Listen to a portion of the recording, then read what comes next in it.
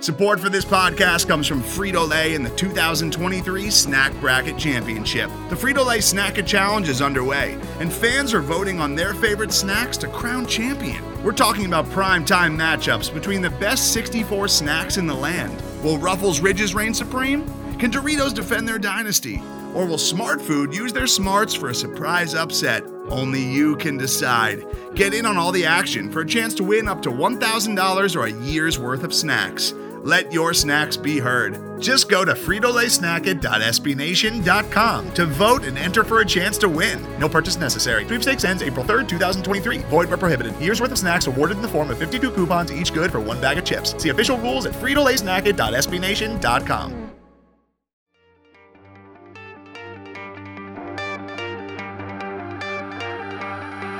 Morant. Oh! A jawbreaker! Curry with a drive. Blocked by Jackson. Bane, step back three. Bingo! Okay, welcome into another episode of the Core 4 on the Grizzly Bear Blues Podcast Network. Hope everybody had a good holiday weekend. I am Matthew Gill, joined as always by Xavier Dotson and David Buckler.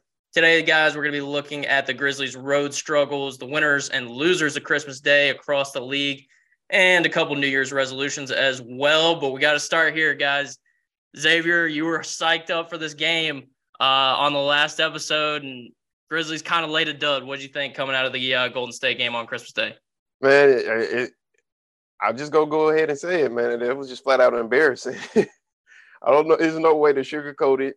There's no way to beat around the bush. It was flat out embarrassing. I think they literally got caught with their pants down right there. You had no Stephen Curry. You had no Wiggins. They had two G Leaguers out there, man, Lamb and Ty Jerome, and they played some big minutes. And you had Ja Morant as your star. He was ready to go to war, but nobody else was ready to go to war besides him. And so when you have that, of course, you're not going to win. And we're in the bright lights of Christmas night. Everybody, the whole world is looking at you, and you perform like this. Yeah, it's a stinger. And I really feel like it took an effect on them, because you looked at their faces, you could tell that they was bothered. This was not a team. They weren't their typical self. I feel like they got humbled big time, but I still feel like they have a camaraderie, and they're going to overcome this. I feel like they really needed this, because I feel like this is going to rejuvenate them. They're going to make a stand now, and they understand, like, okay, maybe we should take a scale back, and then we need to learn what we did wrong, and then let's go ahead and strategize for what we can do in the future so we can avoid an embarrassment like this ever again. Yeah, I think it was definitely embarrassing for sure. It was a tough look, especially after all the talk that's gone back and forth. And I'm with you. You nailed it. Ja was great. But you look around and he just didn't have any help, in my opinion, especially on the offensive side. Dave, does this loss mean anything more to you, or is this just another one in a long 82-game season? That is the big thing. That's a great question, because people are kicking that around and saying, well, come on, it's one game of the regular season. But that's not at all how we talked about it. It's not at all how the players talked about it. This game was circled. People are, well, if we're just healthy by Christmas, or it's going to be so exciting to play on Christmas. And to come out with that effort, I don't want to hear about, well, we're finally healthy. They didn't play with any fire or any passion. And I felt like it was a real truth serum. If we're being honest, let's just be honest. The way this team is currently constructed, we're not winning 4 rounds in April and May. There's going to be too much pressure on Ja Morant to have to drag this team to the finals, that he's going to be exhausted by round 2. Unless we get consistent help. And they said, well, Bane's just coming back and Jaren. And it's just one excuse after another. Because remember last time we talked about what's hot and what's not with the Grizzlies, and I said the maturity is still a concern. I was not at all pleased with Jaren's fouling again. Brooks is talking and wolfing it up all the time, and we come out and play like that. Extremely disappointing. By the way, you talk about like the NBA world watching. I felt like I told all my friends, hey, it's just so exciting. We're playing on Christmas. And, if you live outside Memphis, you come away from that thinking, they're just an average team. That's not an NBA Finals team. Ja Morant is an all-NBA player, and the rest of us looked pretty average, I think. Nothing stood out special on that team that makes you think, oh, my God, they're going to get this together. I'll tell you, but I think it's a true serum, to me anyway. This team's not winning 4 rounds in April and May. We're going to make the playoffs. We're a good team. There's no question. But if you come out of that game thinking this was just one out of a regular season game, when we circled it, all of us, the team talked about it. Bain said we owe them 4. No. And they come out and they think you saw the heart of a champion yesterday, a team that played without their best player and still looked pretty formidable. I put them in our college football playoff rankings, Matt, a couple times, and I still fear Golden State when the playoffs come around because they know how to win. Yeah, I'm with you. I think the maturity thing definitely plays into it that you've talked about a lot on the show. I wonder how much they kind of got too wrapped up in the emotion of the game, and maybe that took away from them, especially early. That first quarter, they just came out looking like they weren't ready to play at all. They were ready to fight more than play a basketball game, it seemed like.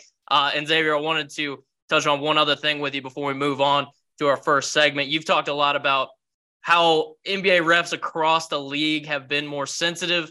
Do you think that was part of the case with all the technical fouls we saw, or do you think it was something else last night? I mean, you look at those texts that was given, they was all given to Golden State, and they didn't even really do anything for us. You would think that would give us energy, especially when they ejected Poole. I'm like, okay, maybe this can be the last dance.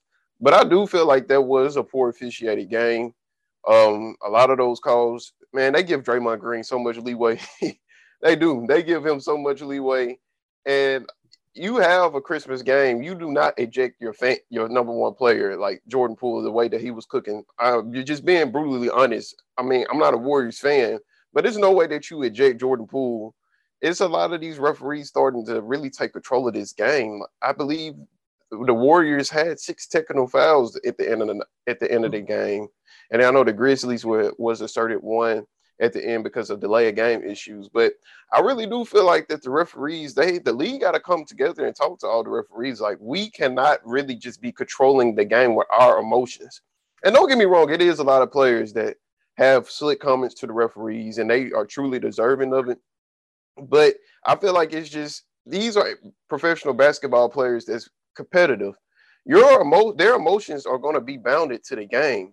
A bad call, yes, they're going to get mad. Yes, they're going to have some type of small words or gestures. At the end of the day, you got to toughen it up. I mean, I did a little refereeing back in college during intramurals, and trust me, I'm playing with former athletes. They used to want to play ball. They still think they got high school dreams and whatnot. And when I used to make questionable calls, sometimes they had little words for me, and you got to pick and choose. Like, okay, do I need to go ahead and take this? Is this escalated for me to go ahead and give him a tech or eject him? Or is he just a competitive basketball player? So I feel like the referees have been too big on these big calls of ejecting and taking up players so quickly. But let me ask you, Xavier. So they knew that, though, midway through the first half, that the officiating was a little shaky. Jaren got his start. He comes right out in the second half and gets his 4th foul like 10 seconds in. That's not high basketball IQ. And so when I say that this game was true serum, I have 3 points I want you guys to push back on. We are not a good enough 3-point shooting team to win an NBA title. They were 4 for 25, our starters. We're 4 for 25. We're a below average free throw shooting team, which always costs you in playoff games. And our bench has a shocking lack of athleticism. They're nice players. At one point, it was 80-77, and we're coming back in a game. And Ja's on the court with Zaire Williams, John Conchar, Brandon Clark, and Santi Aldama. It's not good enough. Those are nice players. That's not a good enough bench unit to surround Ja with at a time in a big moment in the game. So I ask you guys, what's going to change between now and April other than, we need health and all this stuff we keep hearing about. We're not healthy. Those 3 things I don't see improving. I mean, like I said, I still feel like they're going to stick with this team no matter what. I don't see a trade happening. I know what you say about shooters, that they should trade for a shooter, like Jordan Clarkson or maybe a Kyle Kuzma or even somebody like DiVincenzo for Golden State had 19 points yesterday. Yeah, Who on our bench is going to score 19 points lighting it up from 3-point range? No one. Dante DiVincenzo. But you really think about it, like a lot of the times when you look at those teams and players that are just truly, strictly 3-point shooters of in the past of JJ Redick or Kyle Korver. Yeah, they're great 3-point shooters. They're great 3-point shooters, but during the playoffs, they sort of become non-effective. A lot of you look at JJ Redick's stats during the playoffs. It's not huge. It's not tremendous because teams are really able to dial in. He'll have a good first 2 games, but when you make those adjustments, it's at the end of the game. At the end of the day, the playoffs is a 7-game series. You can make those adjustments because, I mean, you're going to learn your team. You're going to learn them in and out. And then I want to talk about the Jaren Jackson situation with the fouling. It is immaturity big time because people are looking at the scouting report like, man, we know we can get you in foul trouble easily. For one, you want to make every defensive play on the end. You want to do the blocks. He wants to make the big blocks. You want to make the big plays. You're not going to be able to do that every single time, Jaren. It's realistic. That's what makes great defensive players great because they know that they can't, what they can contest and what they can't. And as well, like I said, with the scouting report, they know you like to put the ball on the floor and go to the paint. That's the easy bait for a charge right there. You got to know that mentally in your head right now. And you're in year 5. It's really it's time out for all that. Like, we can't continue bragging with the excuses. But I still feel like he's still too valuable for the team for us to just give up on him because before he came this season, we was a bottom end defensively. Now we're top 10, but we just need him to stay on the court. Yeah, definitely. I think you mentioned JJ Redick and Jaren and the fouling, and I just watched a clip he was talking about on his podcast today. JJ was that Jaren and Dillon Brooks are their 2 best defenders, Jaren at the rim and Dillon on the perimeter, and that leads to foul trouble when Dillon is guarding the opposing team's best perimeter player and Jaren trying to defend everything at the rim. My pushback would be just what Xavier said. They've been so good since his return. Like, you have to let them to attempt to try and contest everything at the rim. That is what he is great at, but he has to get smarter about it. I'm going to talk about it a little bit later in the show as well. And I wonder if we will ever see him kind of figure it out, what he can and can't do to stay in and out of foul trouble or how to play better when he does have fouls. And as far as the bench unit goes, Dave, that you were talking about, yeah, it's not a bench unit that's built to score from outside. Maybe Danny Green fixes that when he comes back. Maybe not. Maybe Zaire getting in the flow a little bit later in the season helps that. Maybe not. But this team is really built to score in the paint. They're the best scoring team in the paint in the league. And I think that they've really just built in all in on that. That is something that goes back to Coach Budenholzer, who Taylor Jenkins really learned a lot from. He has a huge emphasis on scoring in the paint, and that's what these Grizzlies are built to do. And I think maybe that's where we see a shakeup going further, in future seasons as they try to capitalize on this Ja Morant window, is to build a team similar to like the LeBron teams that have been so great, where it is just surrounded by shooters and him attacking in the pick and roll. So I think there's a lot to still learn, and there's still a lot of young guys coming off that bench too.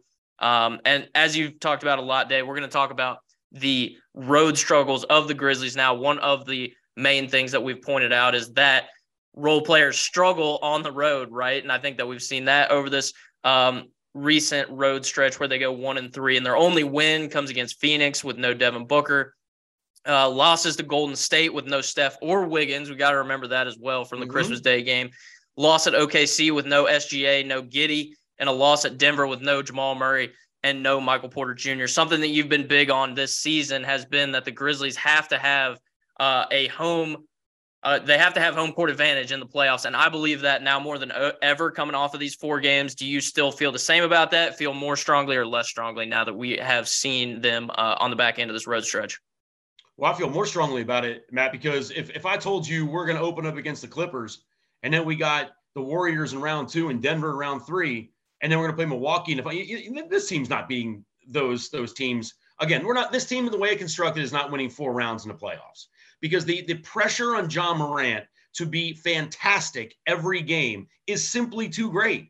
It's just too much. I really like Bane, and I like Jaren, and we love all the guys. It's not that. But there's got to be some guys on this team that step up when the lights are the brightest. And I felt like Dillon regressed. And they even interviewed him at halftime, which was kind of funny. And he's like, I got to go play smarter. And he was awful in the second half, and got taunted at half court. And there was part of me was kind of like, the Warriors kind of earned it. Like, they've heard nothing but the Grizzlies chirping in their ear. Like, yeah, they're champions for a reason. And so I'm actually more concerned about it because I think we're sleeping on a few of these teams on the West. We're going to get to winners and losers later. There's a couple teams in the West, I think, that are rounding into shape. I don't think it's any guarantee that Memphis is the first, second, or third, or fourth seed in the West. And it's big trouble if we have to be in the play-in tournament or even come in at a 5 or 6 seed. I don't think we have any chance to run the table without a couple home series. Yeah, I'm definitely with you. And I looked at some of the stats. Memphis 7-10 on the road overall this season, 3-5 on the road against West teams with a winning record. That's who you're going to be playing in the playoffs. Those are the environments you're going to have to go. And that doesn't even include Golden State because they don't have a winning record right now. I'm super concerned about it. Xavier, I wonder, do you feel any differently about it? Do you have faith in these guys to catch a couple wins on the road if they have to go into right now? It would be either Denver or New Orleans that had a home court advantage against them. Where do you kind of see them stacking up against those two teams in particular in the playoffs? I feel like they can make a blow. I feel like they can shake something up. I'm not too concerned, but I mean, even going back, they've always been. I mean, it's a different situation now. We are now being hunted. They used to do the hunting. Going back to the 2021 season, they didn't anticipate for them to make the play-in or win the play-in against the Warriors, and they did. Going back to the 2021 series when they played with the Warriors, and then they made the play-in. Then after that, they played against the Jazz. That first game, nobody anticipated that the Grizzlies would even get a win off against the Jazz. They did. Now, I'm not saying that they will win the whole series, but I feel like some of them games, they should be able to sneak a game or two. But I do feel like we need to have that home court advantage. It's just a lot bigger, and things are much safer here during the grindhouse. But what makes an elite team is that you're going to have to win on the road. You're going to have to face those tough crowds out there, especially in Denver. Especially in the Pelicans, the Clippers.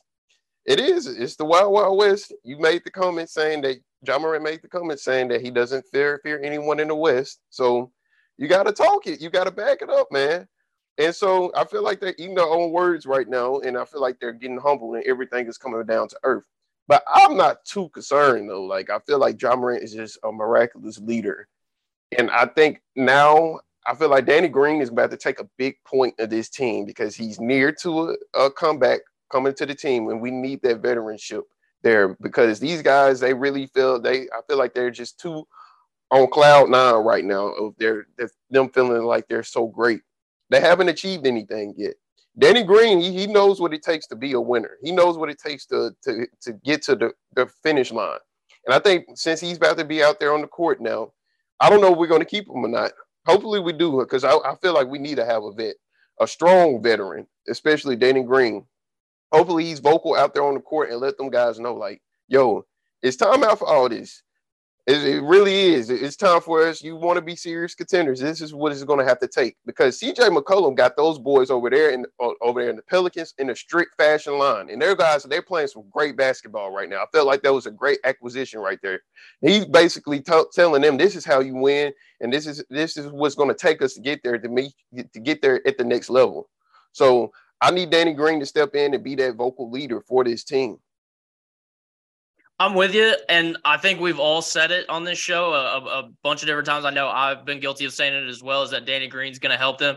I just wonder, like, how much is it going to change after he's on the floor? It's not like he's hanging out in L.A. Like, he's on the bench now, and we haven't really seen any kind of bump, any Danny Green bump yet. I'm also getting a little bit tired of seeing him on every broadcast now. Like, he jumps on with the commentators for a quarter, every second quarter, like trying to do, I guess, like a J.J. Redick, Draymond thing, being a player and doing media as well. That's getting a little old for me.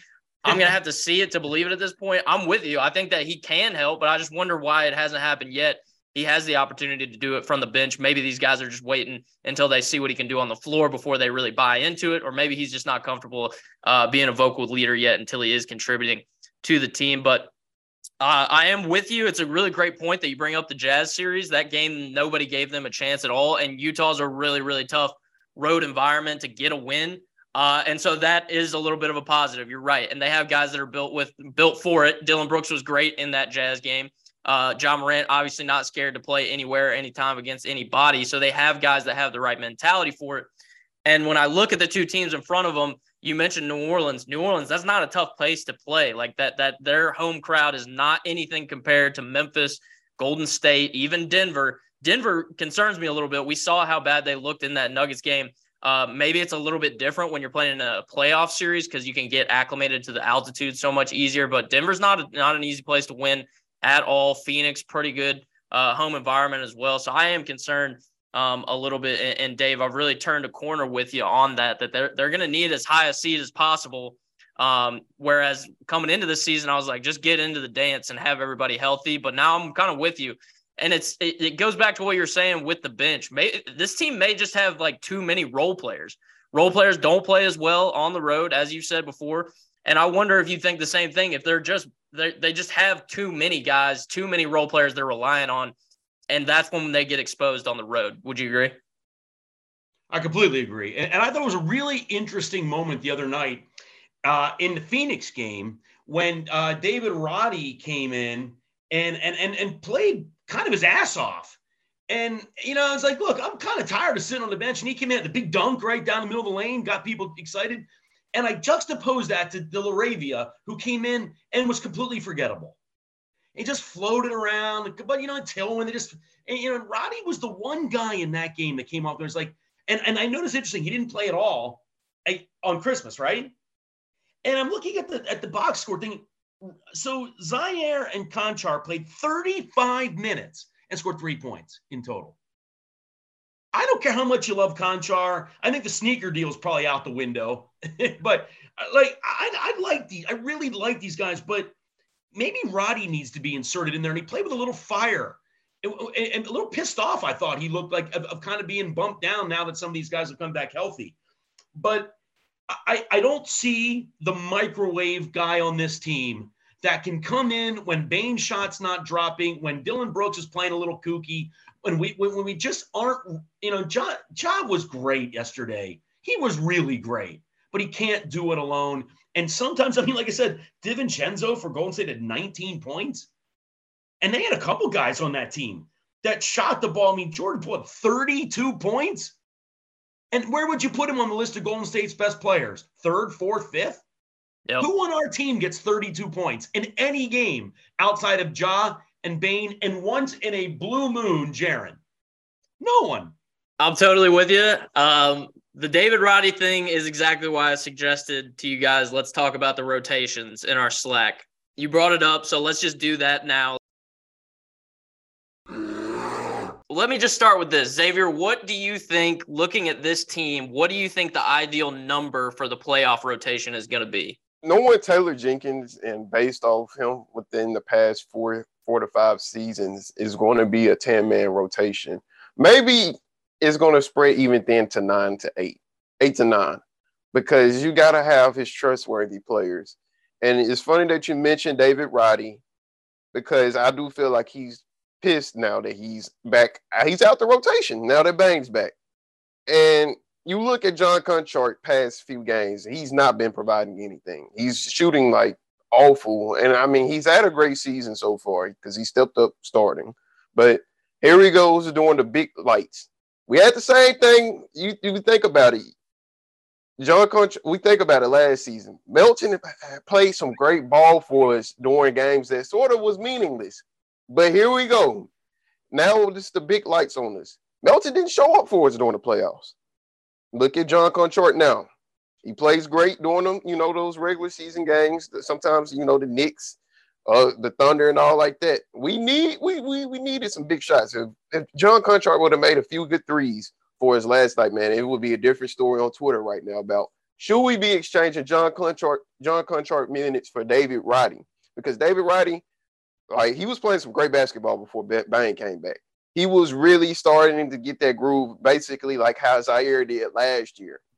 And I think now, with Taylor Jenkins, especially those big games, I know that he runs those 10-man rotations, but you got to throw David Roddy into the mix now. You might have to expand that to 11 and then see, okay, is he playing better than John Conchart or even Zaire Williams? I'm still going to give a little hope for Zaire because I'm real big on those injuries. We just got blessed with Jaren Jackson coming back great. I'm going to be honest. Most of those players don't come back acclimated quickly enough. But we need to look into seeing these minutes for David Roddy because he was playing some great basketball, being a great defender and scoring. The three-point shot was falling, and then now we see he was emphasizing, okay, I want to go inside the paint. I'm about to show Taylor Jenkins why he should be playing me. So that's what I'm looking forward to now.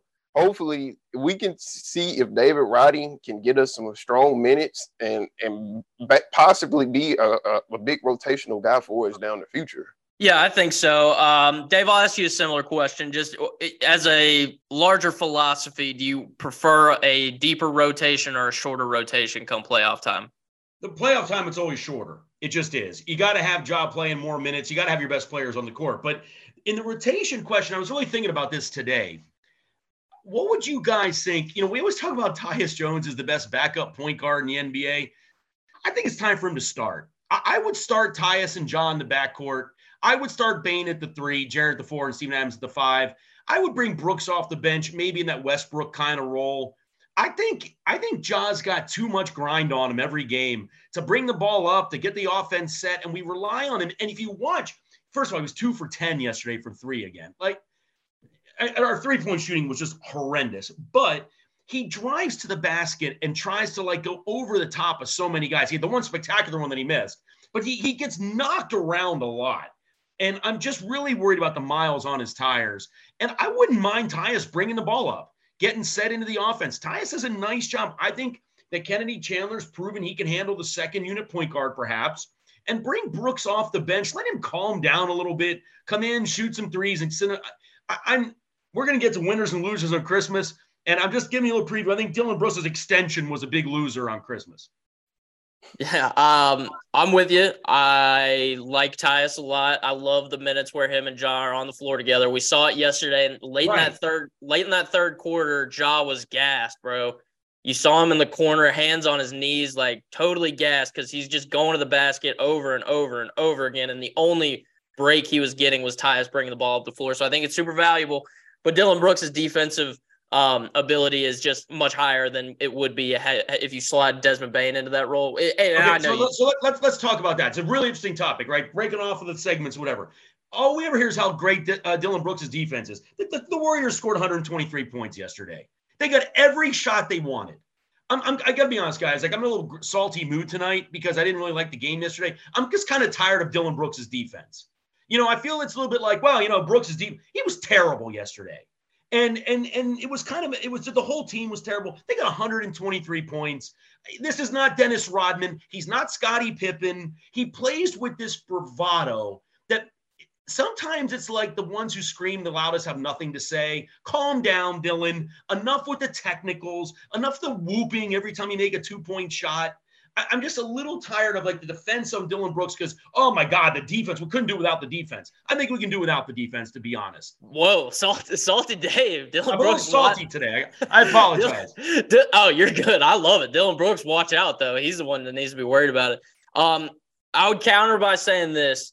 If you look at games like the Milwaukee game where he completely makes Chris Middleton a non-factor, who has struggled as a whole since he's come back from injury anyway, but Dylan Brooks has that ability in him. We saw him do it against Shai Gilgeous-Alexander when he was on a really hot run earlier in the season, shut him down.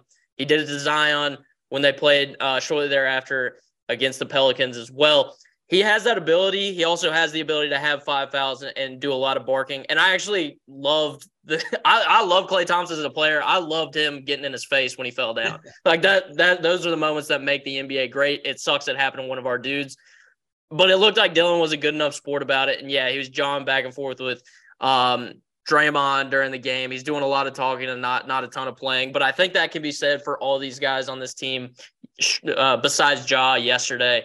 I think that there was a lot more talking going on than playing from the Grizzlies side. Xavier, what do you think about that, having Dylan Brooks come off the bench? I mean, of course, yeah, defensive-wise, it wouldn't be a smart move because you would be too small. But I see what you mean because he's just such a loose cannon. You don't know what you're going to get from Dylan. So he could be possibly best as a six-man role. That's what J.R. Smith was so efficient at because he was a loose cannon. He liked taking those crazy shots. and whatnot. And guess what? Sometimes it works, sometimes it doesn't work. And you could just throw them on the bench and be like, no, we're not doing this tonight. But, I mean, I see what you mean, Dave, about being salty by Dylan. If anybody's salty, I'm pretty salty at Jaren, though, man, because here you go. This is your chance to get revenge at Klay Thompson. This man called you a bum. You let a grown man call you a bum. And you come out and you play the worst game of your career, basically. You basically fouled out the game. He fouled out technically to me. There's no way that you play like this. You let a grown man call you a bum. You're supposed to be coming out here and dominating them.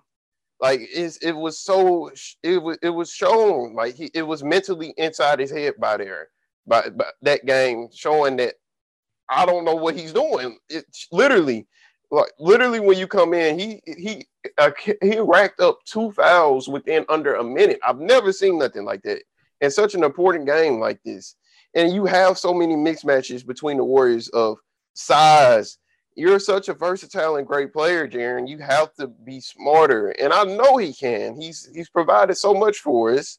So I know that he could be a great factor for us and play great defense without fouling. But, man, this was really the game to showcase, especially when Klay Thompson was – you look at Klay Thompson's stats last night. He played as much as the talking that he had to say. He played really sort of terrible. He shot 8 from 25. He was good in the second half, though. He did step it up. I will say. Well, yeah. He struggled in the first half, though, for sure. Yeah. Yeah, but he scored. He had 24 points, but he shot 8 from 25. Man, this was your time to showcase. You could at least drop 20+ points. He was wanting to go back in the game against Phoenix and play the fourth quarter and get 20 points. This was supposed to be the game for you to drop 20, 30+ points. That was it. And so we all have some frustrations for our players, but I do feel like that these guys are going to click and it's going to mesh and it's going to work. I still have faith and belief in this team. I just feel like such a job being that leader, like a lot of these guys would not be playing this way without Ja Morant. So I really feel that somehow like Ja Morant is going to bring these guys down to earth as well with the mixture of Danny Green, and they're going to try to find a way to win.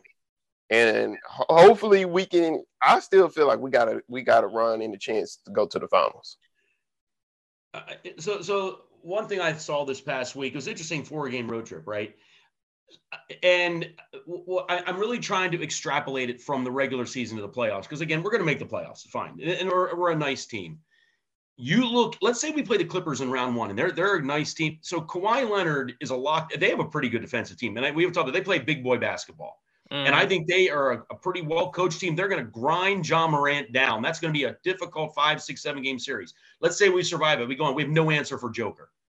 And people were like, I had friends who were like, well, you guys did okay against him. They only scored 13 points. He just scored 60 points. He was 13, 13, and 13, and it was like he was literally toying with us. Some of those passes he made were like right next to Larry Bird in the Hall of Fame and Magic Johnson. It was really, really impressive, I thought. The point total has nothing to do with it. Joker controlled the whole game. And what's frustrating about him, and then Luka, let's say we had to play the match. We have no answer for those guys. Again, this is now a couple years down the road. We still, as a coaching staff, still as a team, have no answer. I told you when we started this show, there are 3 guys in the league that I was scared of. Joker, Luka, and Steph Curry. And I just don't see a path for us to the finals, unable to slow down those guys, and on offense, give Ja the help he's going to need. Because the worry I have, Xavier, honestly, is we're never going to get a player this good again. It's kind of like when the Cleveland Cavaliers drafted LeBron. I mean, Ja is a transcendent first ballot Hall of Fame. So it's like I feel this panic. Like if we don't win a title with Ja Morant, it's never going to happen. No, I mean, I completely understand what you're saying because I've never expected for Memphis to have this talent in the first place of Ja Morant. But you mentioned Luka and Nikola Jokic. Those are just one of a kind type players. And truth be told, no matter what type of defensive schemes, whoever you throw at them, they're still going to get theirs. And they're just going to find a way to increase their game and keep elevating. And I understand, yes, it's a hard Webster Conference. You just got to be truthful about that. Whoever is going to make that run, whether it be the Grizzlies or whether whoever team comes out the West, they're going to come out with battle scars no matter what whoever they have around them, whoever the star is, they're going to be exhausted by the time they go to the finals. So I still feel like with Memphis, yes, I know what you mean. They do need some help with the scoring cast. Bane needs to step up. Jaren needs to step up. And some of these guys do need to make those 3-point shots. But I just still feel like what we have here is a unit. And they have so much belief in what they're in. They're dialed into the coach. They're dialed in with their leaders. They've been with each other for 4+ years. The main unit has been with each other for almost 3+ years. I just feel like a lot of those teams, they don't have that. I mean, they've been – there's some players that have been together for a while, but sometimes they be up and down with their coach. Sometimes they're too selfish. I don't even feel like there's even anyone on this team that's selfish. So that's why I just feel like that the Grizzlies are in such an advantage over so many other teams. Even though we've had this terrible loss, I still have faith in the Grizzlies.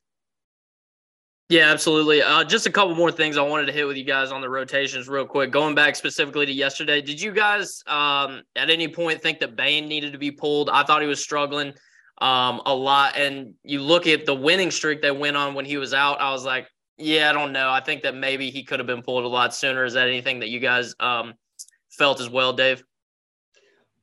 When a guy comes back from a lower leg injury or a foot problem, did you notice on his 3-point shots, they looked a little short? Mm-hmm. I felt like every 3-point shot hit the front of the rim. And that is partly just him getting his legs back. But, he's getting his legs back, but he's hurting us too because he was 0 for 7, right, from 3-point range. And they showed a statistic. I think the Warriors were like 9 for their first 15. We were like 1 for 8 or something. And it's the game. It's a game right there. The Warriors had a great flow to their offense. Guys were just knocking down shots, and we weren't. And I just feel like, Bane's going to get it together. He's going to be fine. I don't know if he's going to make the All-Star game. He's a good player, maybe an All-Star player. I don't think there's enough help. Aldama, one thing I like about Aldama is he doesn't hesitate, right? That's for sure. He kind of just gets it and fires. And I sort of like that about him. Whereas Conchar, it's like, our starting shooting guard doesn't shoot. Yeah, that's never good as well. And I'll just clean up with something very similar. We've talked a lot about the Jaren Jackson fouling thing, and I think you're right, Dave. I think that Taylor Jenkins was trying to let Bane get his legs back under him. I could have thought maybe we could do that in a later date. Maybe save that for Phoenix. This was a national TV game. Maybe play your best guys or whoever's been playing the best that night. But Jaren, the foul thing, and the same thing can be said for Dylan Brooks. Xavier, what's your thoughts on kind of maybe the rest of the regular season, just letting Jaren foul himself out instead of this, he's in, he's out, he's in, he's out, he's in, he's out. I thought yesterday was a really good opportunity to let him try and play with 5 fouls and get himself out of it and get the reps of learning how to play with 5 fouls. Where do you stand on that? I do feel like that he just, because when you put him in and out, it's basically, it doesn't count as a foul out, but he fouls out. Exactly. That's what it feels like because he has no flow of the game. Offensively, he's already out the game because he's been out because he keeps fouling.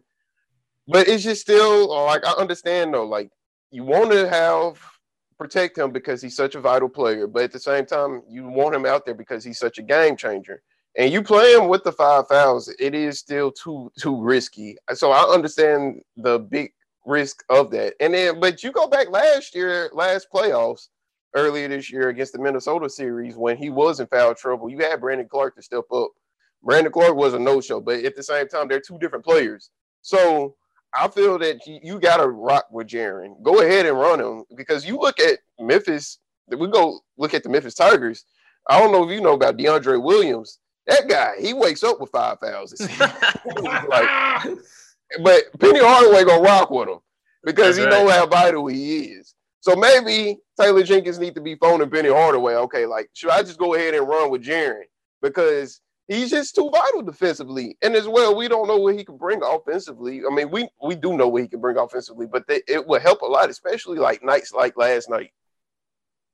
Yeah, I'm with you. It's a hard thing to balance. I think you need him out there for sure. The up and down, off the bench, in the game stuff definitely throws a guy out of his offensive rhythm as well. It's tough to get that when you are up and down. And I think the flip side of the coin is he plays, and Dillon's the same way. They play different when they have 5 fouls. They are way more passive. They're not making the aggressive defensive moves that they generally are because they're basketball players. They want to keep playing the game. They don't want to foul out either. And so they play differently when they have 5 fouls. So I think it's a hard thing to balance. But while we're still in the regular season, I would like to see Jaren out there getting some more minutes while he is in foul trouble, just to see if he can figure out how he can play better and be still effective while still being in foul trouble. I'll clean up with this before we move on to our next segment. We'll get to the winners and losers of Christmas Day. I asked both of you guys what you thought the ideal rotation number was. For me, I like an 8 to 9 man rotation. If you stick it with 8 with this team, that means it's probably going to be Tyus and Brandon Clark are locks. That third spot is either Roddy or Zaire if he steps up, maybe Santi.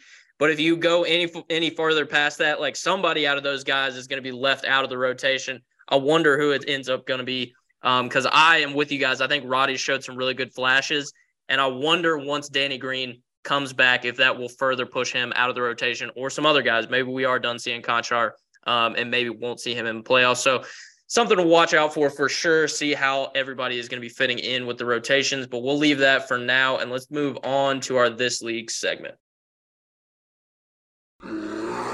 All right, segment 3, This League. It was a great day around the NBA. A lot of winners, a lot of losers, but not just on the court. We had a couple off the court as well. Dave, give me your winners from Christmas Day. Winners from Christmas Day. I thought the Boston Celtics looked great. Kind of got back to their winning ways. I thought they looked great. I thought the Warriors are a winner too, because to me, Boston and Golden State punched their rivals in the mouth, and they looked really, really good. I'll tell you, for me, the biggest winner on Christmas Day, though, was the Joker from Denver. My God. 15-15. And like I said, it was funny when my friends were like, wow, Memphis held him to 13. Like 13, he could have scored 113 against us. The way he's playing right now, I just think it's interesting. He's going to win his 3rd straight MVP if things keep going like this.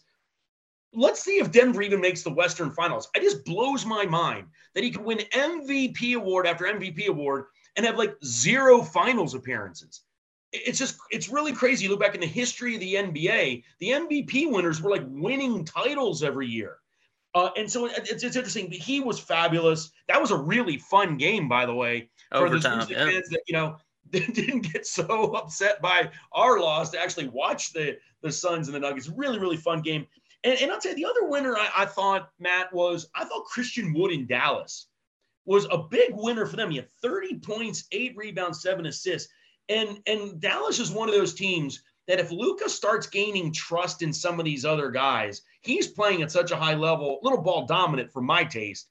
But the Mavericks, I think the Mavericks still have a run left in them. As good as Luka is, if they put some talent around him, I was like, wow, Christian Wood had 30 points yesterday. I thought Dallas looked great. Yeah, I think Christian Wood's a really nice player. I will say we're gonna convince you that Denver is good one of these days. Yeah, one of these days. In NBA contenders, they are number 1 in the West. Jokic has been unbelievable, and I still think very similar to Memphis, we have not seen the best of that team yet. But absolutely, a huge winner was Jokic. I actually had in losers MVP award voters because it's going to be really tough for them to say that he wasn't the MVP this season just because they were tired of him. But yeah, he's been playing great. Xavier, you got any winners for us? Same thing. Jokic, man. It's just ridiculous the level that he's playing at. I mean, if you really look at his stats, man, it's just like Wilt-like number stats. He's shooting 61% from the field goal, man, and then he's averaging 11 assists, basically a whole triple-double as a center. And who has ever done that before? Wilt Chamberlain has a good amount of triple-doubles, but he never averaged a triple-double for his whole career. I mean, any time in his career. And it's just like he keeps elevating his game. And the voter fatigue, you can't neglect this. You cannot just brush this apart of, okay, well, he's won back-to-back MVPs. The MVP is a regular season award, and he's doing regular season success. And it's really all because of him. We talk about, okay, well, if Denver isn't great defensively, Denver has been playing phenomenal defensively now. They locked us up the other night. Here they go. They played a great game. They made those stops against the Suns last night. They get Michael Porter Jr. back. Jamal Murray started to look a little bit better, man. Yeah, Denver is just looking a lot different. I mean, a lot more different now and dangerous, really. And like you said, Dave, I wouldn't want any part of Jokic and Luka, but sadly, they're in the Western Conference, and we're going to have to face one of the two, maybe even both. Yeah, absolutely. It's going to be scary come playoff time, but I think it's an interesting matchup. As you said, I really liked what Denver did in the offseason. They got a bunch of guys that filled defensive holes for them, and they've looked a lot better on that end. I'll do my winners real quick. I have Boston as well. Dave touched on them. I thought that they kind of reestablished themselves as the best team in the NBA on Christmas Day. My second winner, statues. A guy that I brought up on last week's show, Dirk Nowitzki. I jokingly said that his fadeaway should be the new NBA logo. He got a 6th statue outside of the Mavericks arena. So good for him. I love Dirk. I always will. And that was a great statue. And my last winner, this one's a little bit obscure, but I'm sure you guys heard this story. My last winner coming out of Christmas Day, a great gift under the tree for the city of Houston and Houston strip club owners, where they said Woj reported that James Harden may be coming back to Houston in the offseason. So huge win for the city of Houston and their strip club owners. I wonder, I'll ask you guys real quick, if you were Houston, would you welcome back James Harden with that young core that you have? And it's a lot of my turn, your turn already. Would you welcome back an upper 30s age James Harden? He's looked really good since he's returned from injury. Dave, would you welcome back James Harden if you were Houston? No. Are you serious? He doesn't fit. He doesn't fit the timeline. I don't want any part of James Harden. I wouldn't even want him on the Grizzlies. James Harden is not what Houston needs. Houston needs to lose every game and get Wembayamba. I'm with it. I didn't get it at all, but that was what Woj said. What about you, Xavier? What did you make of that? I had I was just in disarray. Like, what in the world are you doing, James Harden? It's already bad enough Houston has with locker room problems now. You add James Harden to that mix, that's going to be terrible, man. Houston, we will have a problem. But let me ask you guys this, where did this story come from? The Sixers are playing good basketball. He's healthy. They have a chance to win the East, and he's talking about a return to Houston, one of the worst teams in the league. Now, I like their young talent.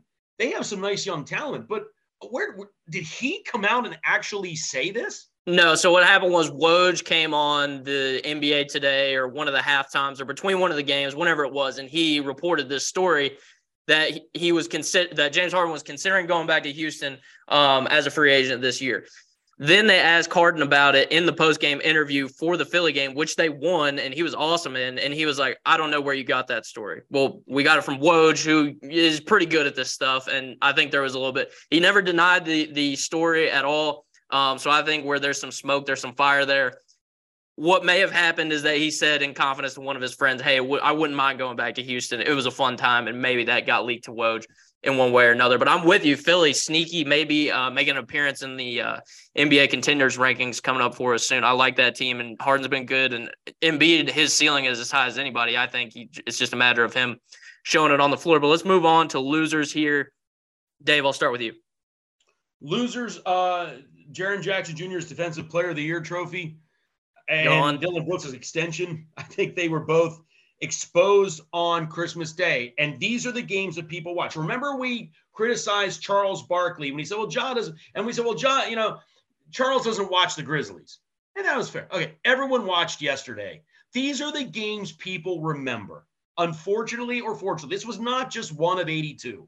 This was a marquee game, and I didn't like the way either of them showed out in a really important game. But I'll tell you that, honestly, the most important loser yesterday was the NBA and LeBron James, because he has been the best player in the NBA for, 20 years? Close to. He's 38 years old. He's been incredible. And he was amazing again yesterday. You can't have your best player playing for an irrelevant team. And the Lakers are now irrelevant. He was really, really good on Christmas. And this is what we're going to see from the Lakers going forward. He's going to be great, and they're going to lose.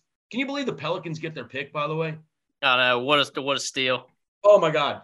But, it is a loss for the NBA to have your best player. You can't have Patrick Mahomes playing, for the Atlanta Falcons missing the playoffs kind of thing. It's just not a good thing for the NBA. What's happened in baseball? Mike Trout has been the best player in baseball for a long time, and the Angels never make the playoffs. And it hurts Trout and it hurts the league. switching there. But honestly, LeBron is as magnificent as ever, and he's becoming irrelevant on a team that's terrible. And I think it's a shame. I mean, maybe not Memphis, but you telling me the Lakers don't take calls for him? They could completely reboot their franchise with 4 picks, 5 young players. LeBron's not open to it to go to a contender? I believe due to his extension, he's not eligible to be traded at all this season. I could be wrong, but I believe that is the case. It's not just a no trade clause. It is something that's in his contract that he can't be traded this season, I think is the problem there. On the flip side, I'm not against that for a guy like Anthony Davis for them.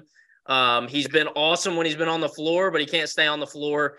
And I don't know, maybe you try and bring in some other guys that fit maybe a little bit better around LeBron. And I don't know. I look at LeBron now as a guy who's probably a lot more comfortable with his place in NBA history. I think for a long time it was him versus Jordan. And I think now that he has a couple titles in various places, I think he's okay with being – I wouldn't say he wants to be non-competitive, which is what they are right now, like you said. But I think that personally that he's not super broken up about it, and I don't think he wants to leave L.A. He likes the other advantages of living there too much. But certainly a good loser. I had not considered them at all. Xavier, who's on your loser list for Christmas Day? Yeah, I got Jaren Jackson, man. You allow somebody to call you a bum once again, and you don't fight back. Bro, you got to come on. You got to show some effort. You got to play the best basketball of your life right there. Klay Thompson really embarrassed you, and you played down to basically his word. So, yeah, Triple J on there. And then, of course, I got LeBron. LeBron was looking very pitiful at the bench because at one point they was up. I think they was up by like 17 points. And then, the Mavericks, that's what they're going to do. They're going to live and die behind their three-point line. They start cushioning those three-point shots. And then, things look very different. And LeBron had to go on the bench, and he was just shaking his head. I'm like, poor 38-year-old LeBron. They got him playing around, a washed-up Patrick Beverly, Thomas Bryant, Lonnie Walker, and a bunch of G League guys and Scottie Pippen's son. Come on, bro. Like – I feel you do start to feel bad for Brian, but I mean, at the end of the day, he decided to make that extension to LA, a 2-year, $50 million extension. You paying a bunch of money for an old man, and then I've been on the way. I feel like the Lakers just need to go ahead and trade Anthony Davis because at the end of the day, LeBron is going to retire. You're a guy that's supposed to basically pass the torch to Anthony Davis. He can't stay healthy, and you have no draft picks. So you need to take what you can right now, and your best valuable option is Anthony Davis, especially the season that he was having this year. He would, if that weren't losing, he would be top 3 in MVP talks right now. And Defensive Player of the Year. Yeah, and DPOY, yeah. But, of course, he's always injured. And so you got to look towards the future. But the Lakers ownership, even going back since the 70s, it's just been terrible GM-wise and decision-wise. It's never been great. I don't know. Rob Pelinka, yeah, he's on that list as well because he's allowed a lot of trades to just blow past the Lakers, and they could have been made like a roster scratch at least to give them a little bit of competitiveness in them, but most definitely the Lakers. Yeah, and I think when you talk about those trades they could have made, like their most 2 valuable assets are those 27 and 29 picks. Those are really the only ones that they can move. And I think the reason they haven't is because they are afraid LeBron James is either going to be retired or is not going to be a Laker at that point. And if Anthony Davis is your star player at that point and he's injured all the time, those draft picks could be super valuable to yourselves more than others. And I think that plays a big factor in the reason why they have not made moves so far. I'm going to clean this up here with my loser list from Christmas Day. As I said, I had NBA MVP award voters because they're going to have a lot of tough questions to answer if they don't vote for Jokic for the 3rd year in a row because he's playing unbelievably. And my last loser from Christmas Day, honestly, guys, I hate Josh Shue. I think it's super mid, to be honest. It's really basic. It's nothing that flashy. We're talking about the flashiest, the number 1 box office, the most exciting player in your league. And his shoe stinks, bro. It looks exactly like the LeBron 20s, if you've ever seen those. I just expected a lot more. Jaws, obviously, like, not just his play style, but off the court, he also like has the ability to like make sayings go viral when he's doing post game interviews. Like he's a cool dude. He's awesome. He's got great style when he's rolling up to the arena, and his shoe stinks, in my opinion. What do you think, Xavier? I have to laugh. I gotta say back because I wanted to put on my loser list Nike. Oh because man, I like, it was like this big jaw reveal moment in a commercial. Like then like the Grizzlies stink. They flop on Christmas. Ja has like no real highlight. They tried the one dunk. It didn't, he was individually very impressive, but there wasn't like that signature moment. And the team like was less than impressive. Yep. The shoe's not great. Like I didn't think Nike got the I don't know, all the juice they wanted out of that squeeze. Xavier, what do you think about the shoe? I mean, you talk about debut wise. Of course, it was a bad look losing, and then it's no flashy highlights. But I actually sort of like the silhouette of those. I mean, you look back at Nike debuts of the silhouettes of other players' shoes. The one that just really pop out to me is, the Kyrie's. Those were really tough. I mean, it's his first shoe. I'm pretty sure he didn't have much like talk behind like how he wants the shoe to be designed. Obviously, yes, it had some resemblance, a lot of resemblance to the LeBron 20s. But I like the ones that he wore last night compared to the ones that he showed on the commercial. The purple ones, they looked a lot better. I like that color scheme. But I mean, I like it. And then it actually has a reasonable price to me, $110. So I know I'm a cop some at the end of the day. They pretty straight to me. They look like they light and comfortable. I haven't had a good hooping shoe. It's been a long minute since I had a good hooping shoe. Because I go back from the days of the KD 6s, Kobe 8s, LeBron 9s, 10s, and 11s. I got like a whole sneaker haul in my closet of player shoes. But I know what you mean though. Like somebody that's flashy, I feel like they should have his own style behind it. Because you look at Allen Iverson's. Allen Iverson's is just like a whole different wave compared to any other shoe in Reebok. And LeBron's and Nike, like you look at LeBron's shoes and Kobe's shoes and Nike, they have their own direct style behind it, even with their debuts. But, I mean, Ja's didn't. And it sort of felt like, okay, a lot of people we did know that Ja's shoe was on the way. But at the same time, it just sort of felt like, okay, he's the replacement guy for the Kyrie's. 100%. And that's the big point I wanted to make. That's what this is.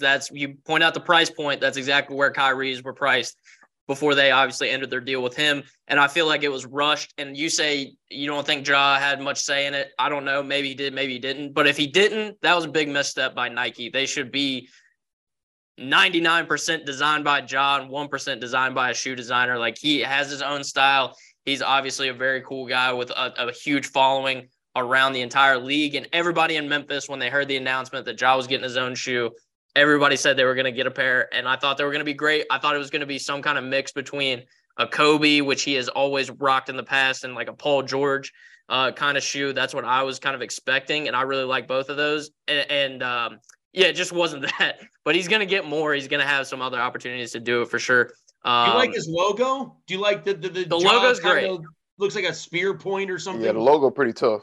The logo is great. It's awesome. It's just the shoe itself didn't do it for me with all the hype that was going into it. And as you said, Dave, the loss also kind of took some of the shine away from it too. That was my last loser for the Christmas day. I think, guys, let's just move on from Christmas. Let's put it all behind us. It was not a great game from the Grizzlies. So I think as the calendar rolls on, we're going to roll on as well. And let's finish up with some New Year's resolutions. All right, last segment of the day, guys. We're going to clean up with some New Year's resolutions here. Xavier, I'll start with you. New Year's resolutions. New Year's resolutions, Grizzlies-wise, I would just want to remind myself of how young this team is. We're still competitive at the moment. We're still high on this team, and it's a lot of ins and outs with this team, but this is still a very young team competing at a early state. We're very ahead of schedule, and I think a lot of people forget about that. I know a lot of people feel like it's no excuse. We need to capitalize right now. But I'm gonna be honest, I'm 23 years old. I feel like I don't even have my life together. So I can only imagine how they feel playing professional basketball. So it's real. It's as fans, we forget about that. Like we want to take away our real world stuff with sports, and especially a fascinating and young flying team as the Grizzlies. We got to remember, like, these guys are just young kids. I mean, they just started their lives, and I know they playing basketball. They getting paid millions, but still, they still have a lot of fun. They still can make some bad decisions, and I feel like they made a bad decision talking all that noise to Golden State because they got humbled. But at the end of the day, I want to continue remembering, like, this is a young team, and I still feel like we can capitalize on this. We got a long ways to go with this core. Yeah, it's a good reminder. It's still a young team who's improving every day, every game, and sometimes you don't get the best out of the young people. I'm with you there, Xavier. I'm the same age as some of these dudes, and I couldn't handle that pressure and that stress either. But Dave, I'll move on to you. Some New Year's resolutions you got. I had 2 resolutions for the Grizzly organization. The first was for Coach Jenkins. I think he should have a resolution that he's going to lock in some rotations that he's going to then use. We talked about earlier what the playoff rotations look like. I think that as we get into January and February, we have to start looking at what the roles of the players specifically are going to be. And for guys like Conchar, who is a nice kid or whatever, he's just not producing. How long are we going to give Zaire? There has to be some coaching involved here where he has to make some pretty tough decisions. So my resolution if I was Coach Jenkins was, by the time we get to the playoffs, I'm going to know who my best 8 are, and I'm going to lock in on that, and I'm going to ride these guys. I think right now it's a little bit all over the place. We talked about Roddy earlier. He needs more minutes. The other resolution I had, Matt, was I think for our president of basketball operations, Zach Kleiman, I think that we don't know how long Ja's window is.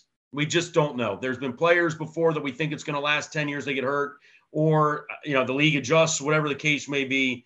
And I think he's got to push all the chips to the middle. I think we have a clean cap sheet. We have draft picks. We have young tradable talents. There's a reason I firmly believe in my heart that Dillon Brooks has not been extended yet. Danny Green's contract is just sitting there. I'm not comfortable. Well, I'm not comfortable looking at next year. I think the West is open. And my resolution, if I was Zach Kleiman, is I'm going to maximize every single season that Ja Morant is an all-star level player to win a championship. And anything less than that is not acceptable. Now, my own personal resolution, we talk about the pesky 10 pounds that, that's a different conversation, but. Yeah, I love it. I turned 50 next year, by the way. So, that we'll have a different conversation next year. Yeah, absolutely. Everybody going to be back in the gym with their New Year's resolutions as well.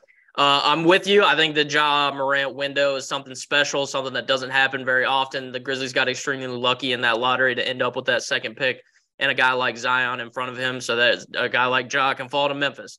Because that's really the only way that teams like Memphis can get players like that is through the draft, and they got extremely lucky. And I'm with you. Over the next 2 years, I don't know that it has to be by this trade deadline, but I'm with you. Over the next 2 years, the West is wide open, and it is absolutely time to push all your chips in the middle, and I think we should see that at some point, either at this trade deadline or during the summer. I'll finish up here with my 2 resolutions for the Grizzlies as well. Touched on a lot on this show, but just that Jaren can learn to play with either fouling less or learning to play with more fouls, one or the other. He's got to figure it out. It's very similar to some people's criticism of Dillon Brooks, that he has to either take less shots or make more of them, right? Like, you got to figure out one way or the other how to improve. And then my last resolution for us for the Grizzlies New Year, let's not forget, I know he's been bad, but Zaire Williams was really good only in the second half of last season and turned out to be a really important player for this Grizzlies team. He struggled at the beginning of last season as well in his rookie year and really didn't turn it on until the second half of the season. I think he has the potential to do that again. I still think that he's a big part of this roster moving forward, and I think he will be this season. We'll see it in the second half and in the playoffs. So Zaire to have a really good second half is my last New Year's resolution, guys. Great show. Let's get on out of here. Dave, plug your Twitter and everything else you got. You can find me on Twitter at DOB19338. I do just remember one other resolution. I'm not going to call Xavier Zaire at all. I think I'm going to have to go back while I'm editing. I'm pretty sure I dropped one in there. I don't know, but I felt like I did for a second. Yeah. That's a good resolution, though. Like everyone wants to like go to the gym in January. That's a good resolution because it's actually like achievable. Yeah, get our co-host and our friend's name right. Yeah, that's a good. It says it on the screen. That's the best part. It says Zaire's iPad. Like I can't even read. Yeah, it's a good resolution to have. Xavier, plug the TikTok, plug the Twitter for us. Yeah, you can find me on Twitter at Zaytime Takes, and then you can find more basketball content, a little bit more in-depth, unbiased content at _XZAY on my TikTok. Awesome. Yeah, check all that out. Look for those clips of the Core 4 podcast as well. You can follow the Core 4 podcast on Twitter at the Core 4 podcast. You can follow me at Matt H. Gill, and you can follow the Grizzly Bear Blues at SBN Grizzlies on Twitter as well for all that written content, all of those game recaps and game notes. Thank you guys for tuning in, and we'll talk to you next time. Stolen by Morant. Hammer, nail, coffin. This baby is over.